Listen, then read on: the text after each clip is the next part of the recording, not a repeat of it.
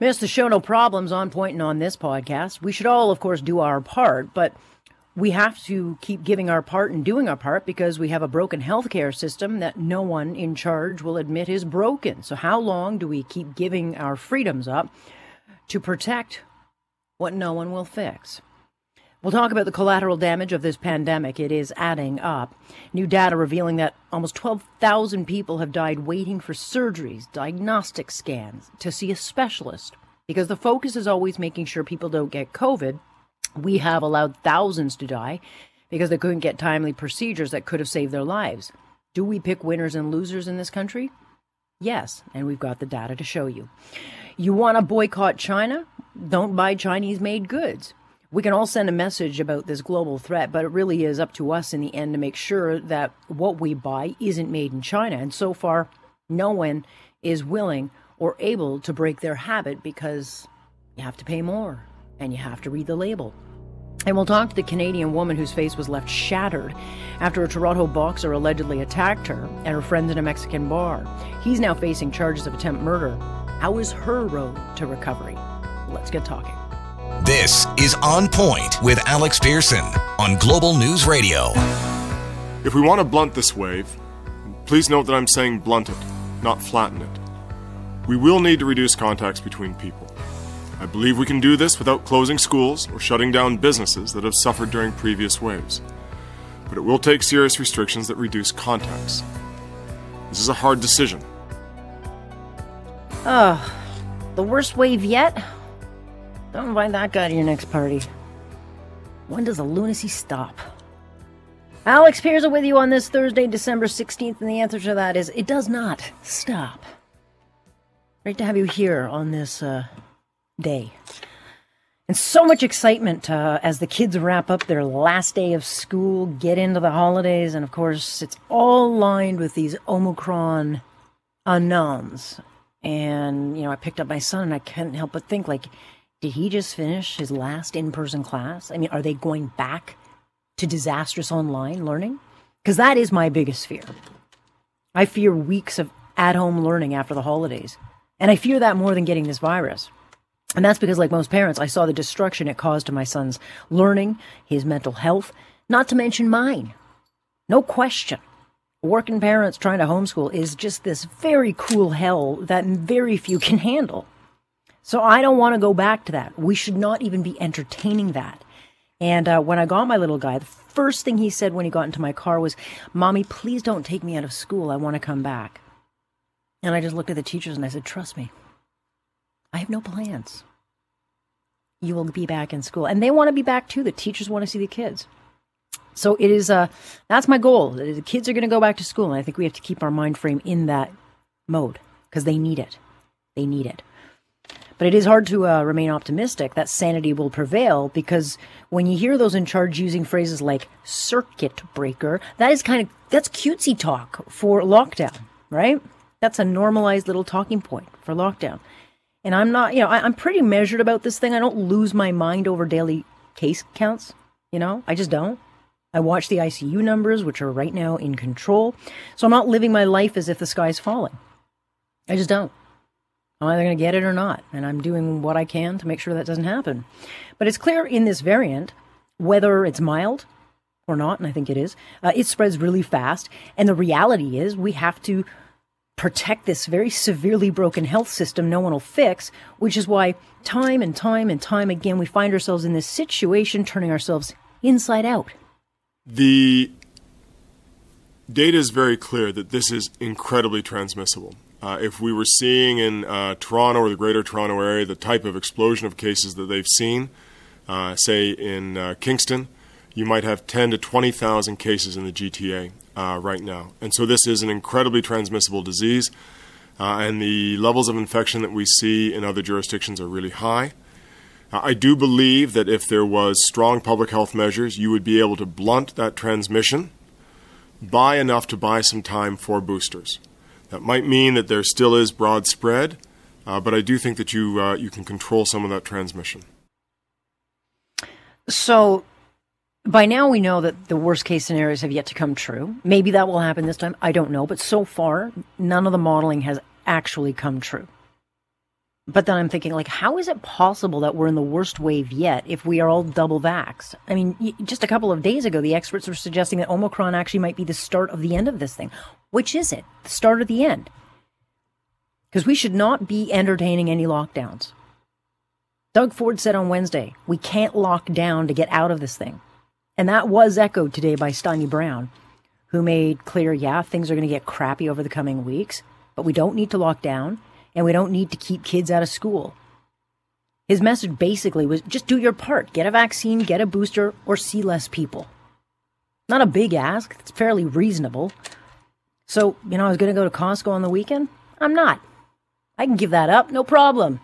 I don't need the headaches of a Costco parking lot, right? I just don't. I can buy the cheese. I'll pay $4 more somewhere else. That's fine. We can all do our bit in peace without having to give up everything. But the one thing I won't do, I'll give up my Costco. I'm just not going to refuse, seeing my family. I'm not going to miss another Christmas. So everyone just cut their trip out to Costco. That'll help. Just do your part. Because 2 years into this thing, I don't know anybody who is willing to hunker down. I don't know about you, but I've noticed a real shift in frustration in the last few days that we are worse off now than we were in the beginning.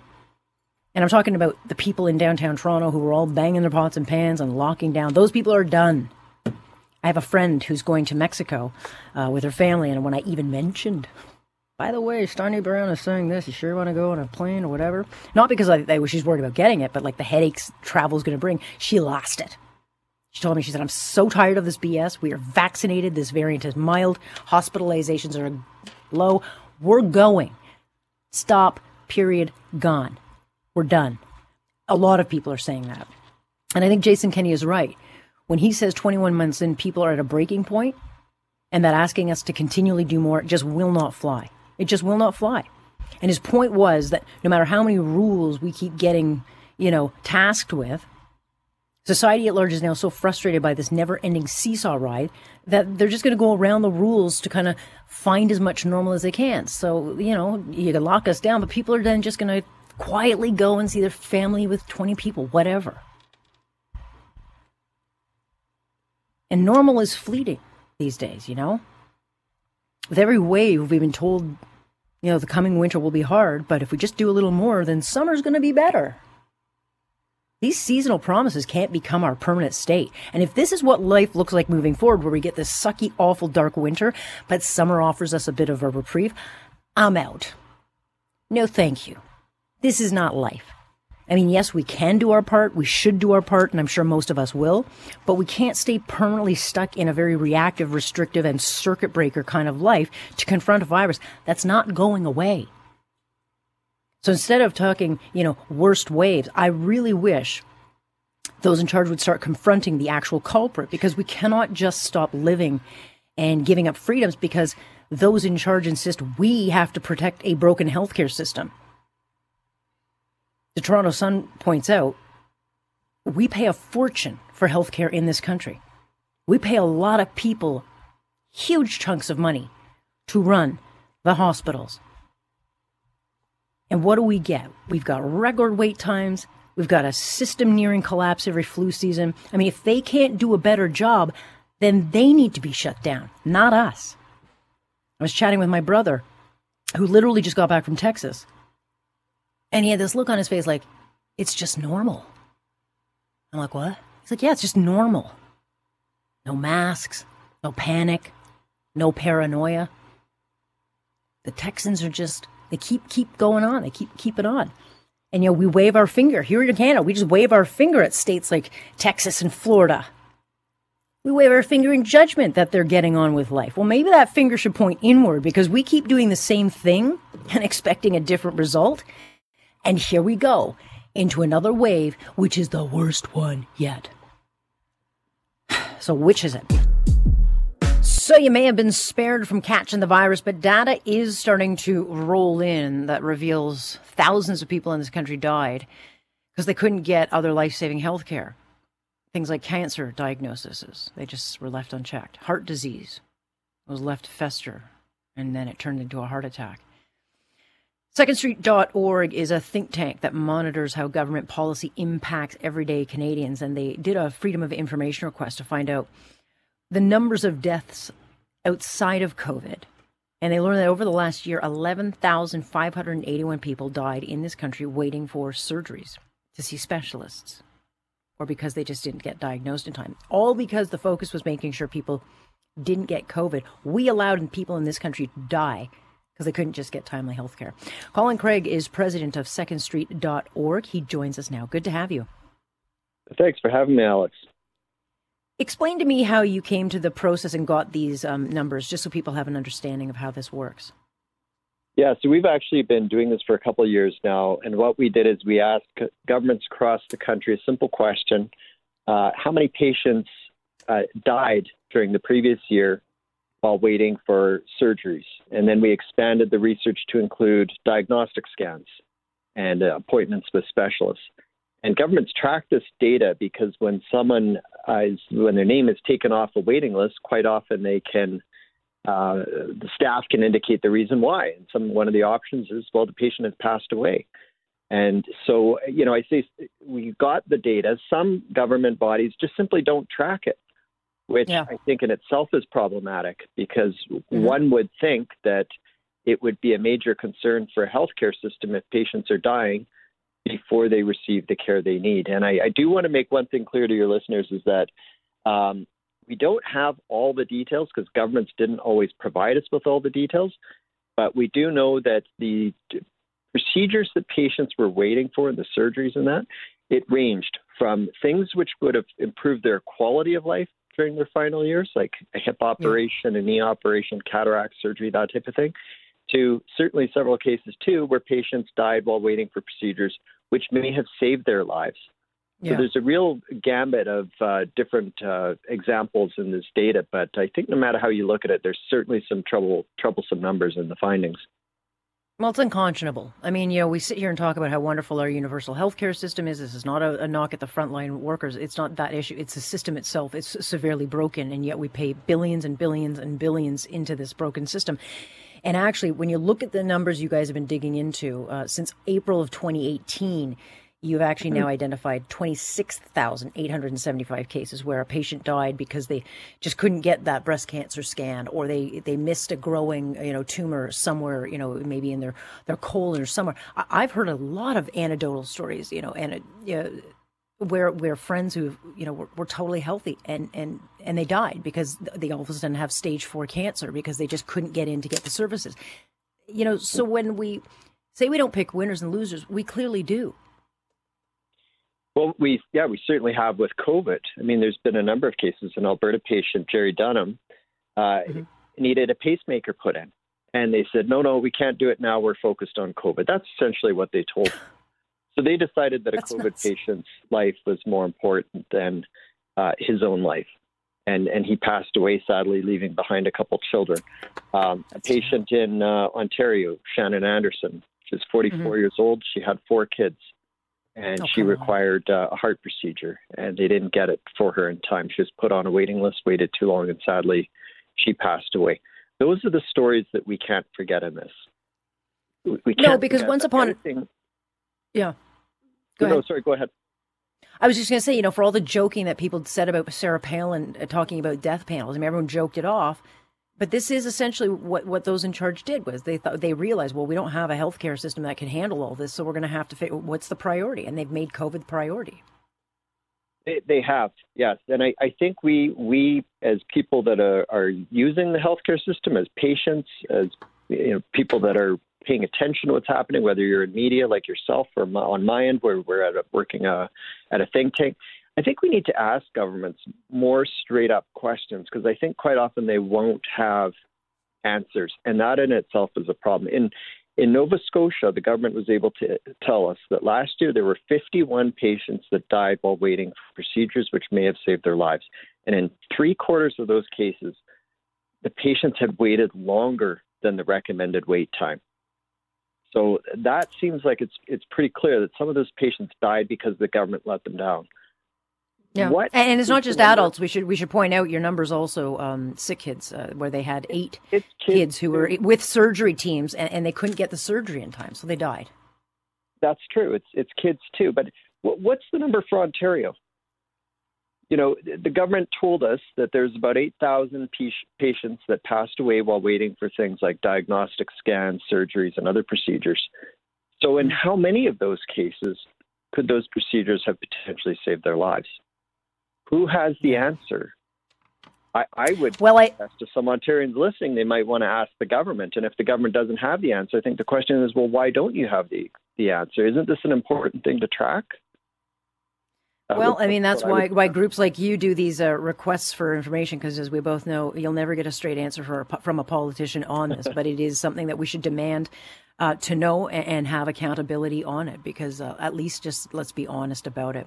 I'm up against the clock on this, Colin. We will have you on again, because this is the second time that you've dug up these numbers, and certainly I don't think we have the actual totality of this, so I think the numbers are going to actually be much higher. I'd love to chat again. We're going to keep digging. And by the way, if any of your listeners want to see all these government responses, they're scanned. They're on our website. They can see them for themselves.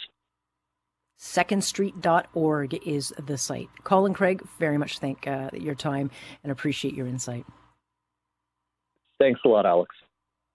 That is secondstreet.org. They've got all the report and the numbers on that site, so if you want to look into it.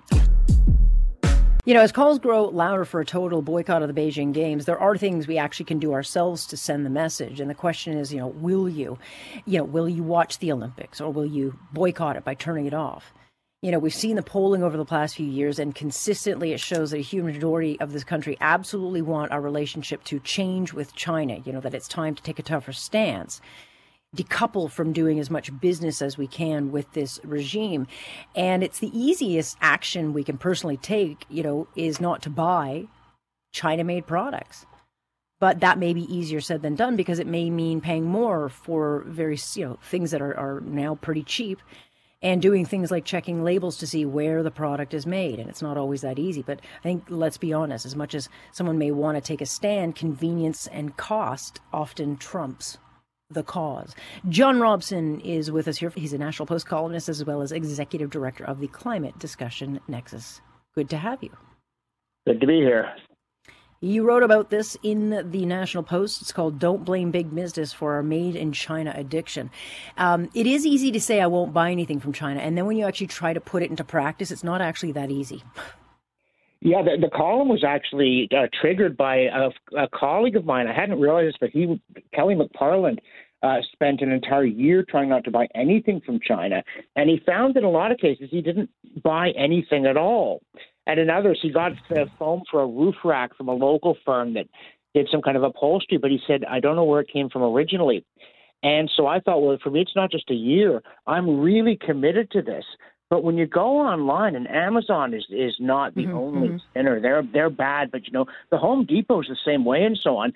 If you chase it down, and sometimes you have to Google, because the name of the company looks innocent, but you say, is it a Chinese company? And sure enough, Guangdong, there it is. Or other times the description of the product is just in this florid but fractured English, and you're like, yeah, okay. But when I have a choice, and I will pay more, I just bought a pair of headphones that were made in Vietnam, and I paid more than for the Chinese ones, but I'm serious. But other things, a bread box. I couldn't find a bread box that wasn't made in China. And sometimes you need something, right? Like Christmas lights. You've got to have Christmas lights. They're all made in China. And I'm not saying don't have Christmas lights, but I'm saying let's put pressure on the retailers and let's vote with our dollars, because you don't blame the store for what's on the shelf. They put the stuff on the shelf that we buy, and that's all they do. Corporations are not big, sinister, influential things. They're just conduits for our wishes. And in a way, that's the problem with capitalism. There's no one else to blame.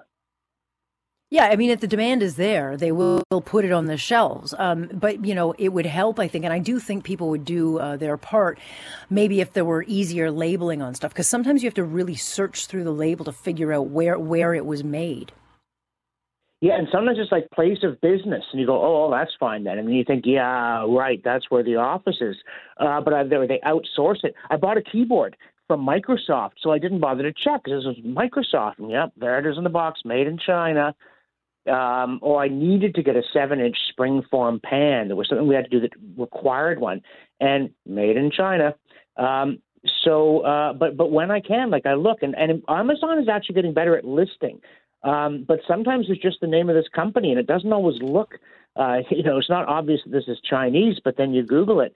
And you have to, and at some point you just get fed up and say, fine, I'm not buying it because you're not giving me a choice. But as long as, they say, companies, they just want to make money, they're always into the bottom line. And then we insist on having it be $20, not $30. It's not them, it's us. If we were going to pay $10 more to have it made in Oshawa or North Carolina, that's what they'd be selling us.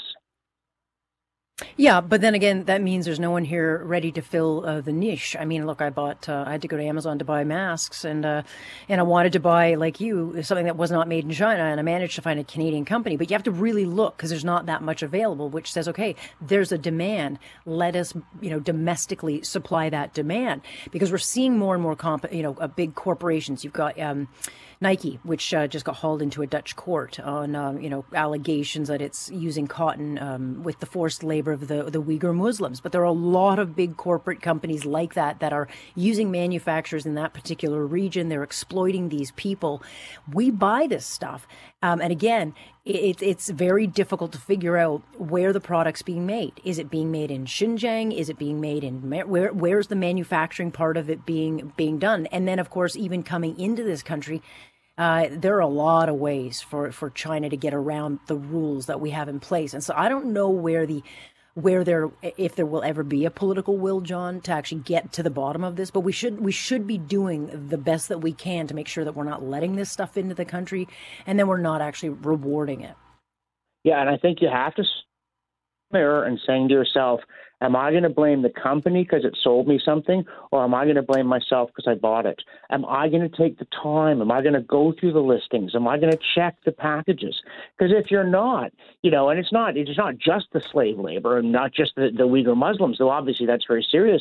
It's the fact that the entire Chinese populace are slaves of the Communist Party, and it's the fact that Xi Jinping and his colleagues want to take over the world.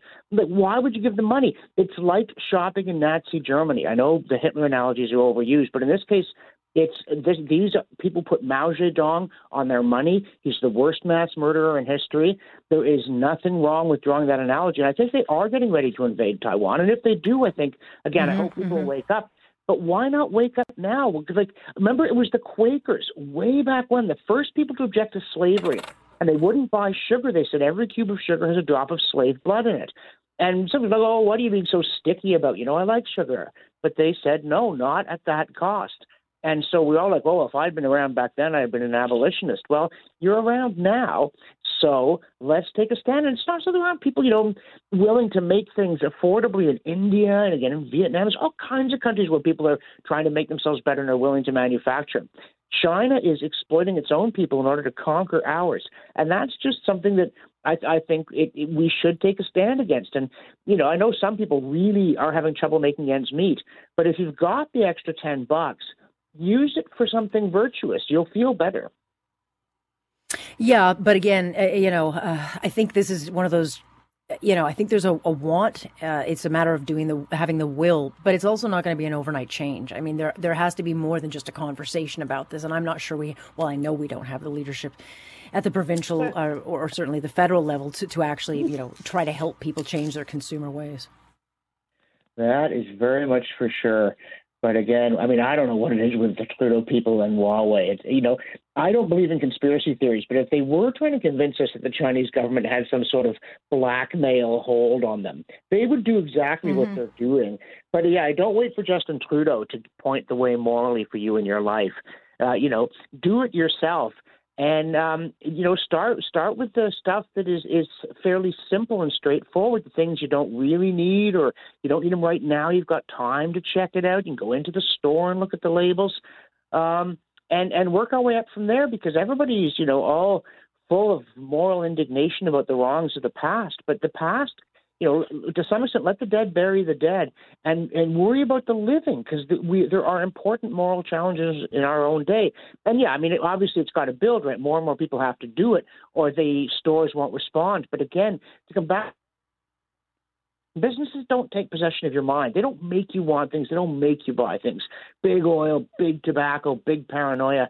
That somebody, I can't remember who, I thought it was Andrew Coyne, but it wasn't, who said, oh yeah, in the 70s energy crisis was the work of Big Cardigan. But they're just stores that reflect us, our character, our wishes. Yeah.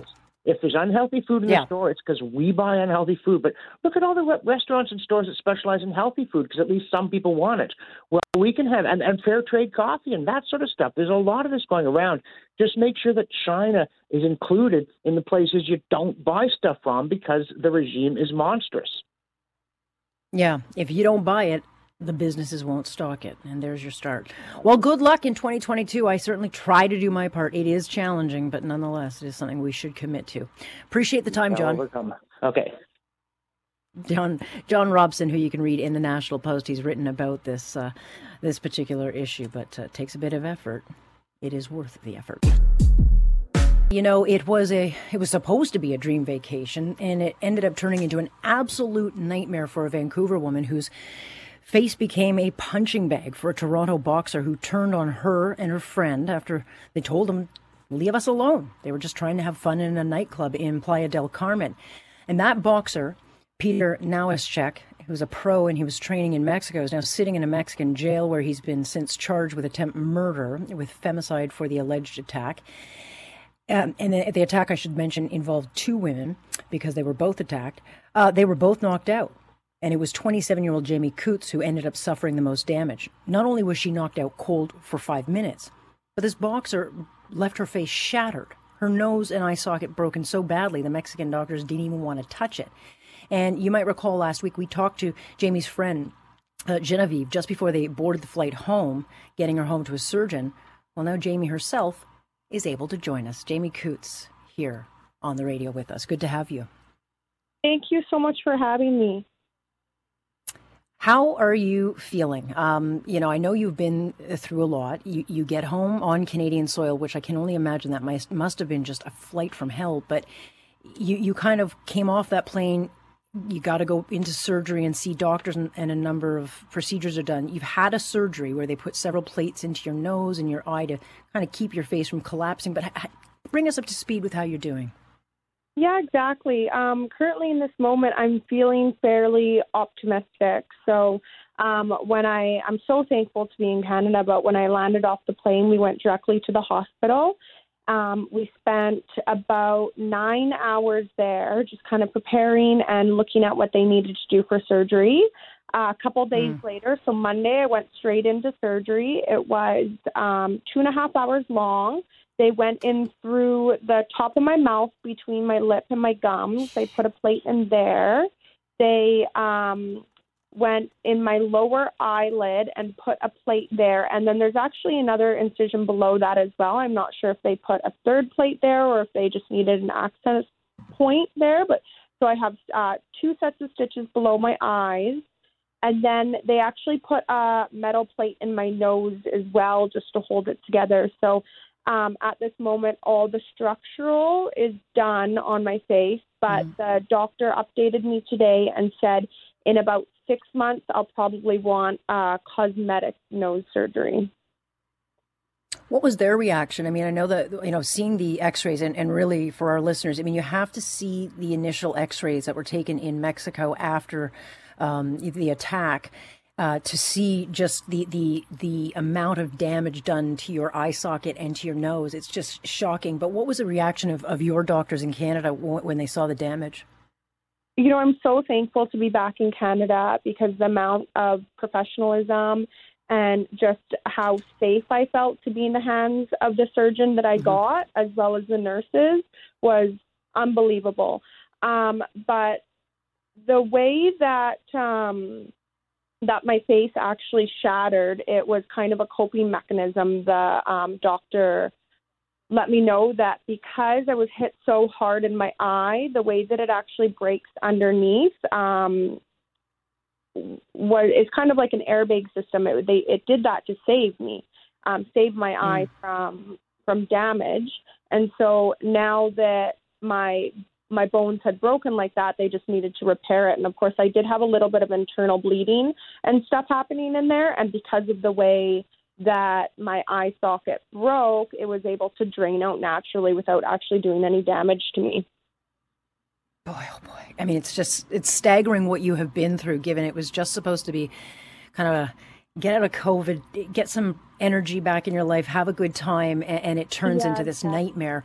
When you look back to that night, Jamie, and the aftermath, now that you're at home, I mean, what goes through your head? It still doesn't feel real. Of course, I'm still suffering from a quite intense concussion right now. So my brain's working a little bit slower than it normally is. But I think that it's been 11 days now, and it actually just feels like it's been 4 days. You know, it's just there's so much that's happened. But I'm just so thankful to be at home and have my family and to have had Jenna the entire time I was away. Just, I don't know what I would have done without her. Yeah, I mean, she got knocked out too, and she got hit, and she kind of stayed by your side, and the two of you together in the aftermath got through this. Yeah, she had a stitch in the back of her head, quite a big gash. Her jaw was swollen almost shut. She couldn't eat. She's as concussed as I am. And she did everything for me. She went to the 7-Eleven to get waters and food and Gatorade when we needed it. She kept up to date, updating my family. She was on my phone 24/7. She got me ice when I needed it. She did absolutely everything for me when I needed it, even though she was in obviously excruciating pain herself. The man in this particular case has now been charged. He is sitting where he should, which is in a Mexican prison. Does that give you comfort? Because there's still quite a procedure that you're going to have to go through in making sure that there is justice, whether that's going to Mexico to be part of the trial, whatever. I mean, there's still a long road, not just in recovering from the physical and the emotional pain, but, you know, making sure that this guy's held to account. Yeah, there is a lot that I'm going to have to be doing in the next little bit here, and I'm not even sure of everything I need to be doing. But it's going to be definitely a long road ahead of me. I don't know. It's just because there's so many legalities in regards to him being charged there and if he's going to be coming back here and all that stuff. So I really don't know what the future holds. But I think it's complicated. No question about it. I think we need him here in Canada. Well, no question about it. I mean, he'll be spending some time in Mexico for some time. I'm sure he'll get back here. Has anybody around him from his fighting organization, from his family, has anyone reached out to you? Not that I know of, because I wasn't on my phone and it was Genevieve keeping up to date up until I guess yesterday I really was able to start looking at my phone again. I haven't gone back in messages, and I know she was just trying to get through what was important, but not that I know of. She didn't let me know that anybody had reached out. What has the hardest part of this been for? I mean, God, I don't even know the laundry list, the pain, the fear, the aftermath, the physical damage to you, the emotional trauma. What is the hardest part of this journey for you? Looking back, the hardest part was when I was sitting on the plane and thinking that they were going to kick me off and not let me come home. There was just an enormous amount of emotions running through my head and thoughts that I wasn't sure how to cope with. Now that I'm back and I'm in recovery and I'm surrounded by so many loving people and I know that I'm safe, I think, of course, the physical pain it's bearable with Tramadol and ice. It's there, but I think watching my family and my friends and past traumas that have come up for my friends, it's been triggering a lot of people, and I think that's the hardest for me to watch. Yeah, I mean, I know this is not your first time that you have been followed or harassed, so you have to deal with that.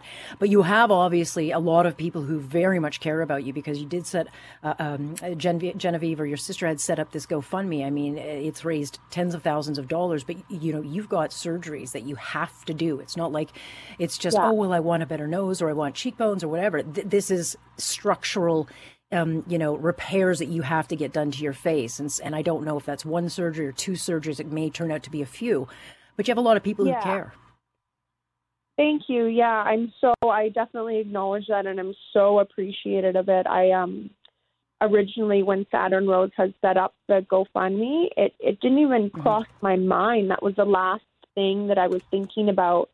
And now, looking at it, I don't know how I otherwise would have been able to get by between the costs in Mexico, the surgery costs that I may have here in the future, obviously cosmetic, rent. I'm not going to be able to, I'm an eyelash extension technician, and I'm not going to be able to be doing that for quite a few months now. So, I mean, like without, and of course lawyer costs too, but without that being set up, I think I wouldn't be able to keep my current apartment. So I'm beyond thankful for that. I have so much gratitude for every person that even just shared it and sent a loving message. Everything helped so much. I mean, I take it when you bought this trip with your friends, how do you even imagine something like this happening? It's the last thing I thought of. I mean, like, it was so unexpected. It was just so unexpected. It's not something that even crossed my mind. The trip itself was so spur of the moment that both Genevieve and I didn't even think about travel insurance. It was a couple-day trip, and I can't believe it. It didn't cross my mind, but I'm positive I will always... It didn't cross your mind that a boxing champion would shatter your face? I mean, who'd have thunk it? From Canada, nonetheless. Right. Well, look, Jamie, we're very thankful that you were able to talk with us today. I know you've been through quite an ordeal, but we wanted to update your situation and your story, and I very much appreciate you chatting with us. Yeah, thank you so much. I really appreciate it. That's Jamie Coutts, who is on the mend here joining us. And the GoFundMe is still coming in with money and donations because of the surgery she'll have to go through and obviously legal fees and that. It's at GoFundMe Emergency Surgery After Assault in Mexico. And you can see some of the pictures and the damage she suffered. But boy, oh boy, what a long journey this young woman has, and certainly will follow the legal process, which very much is a local story here. Alrighty, thank you for listening. Of course, you can join me live Monday through Friday, starting 6:30 sharp. I'm Alex Pearson on Point. This is Global News Radio.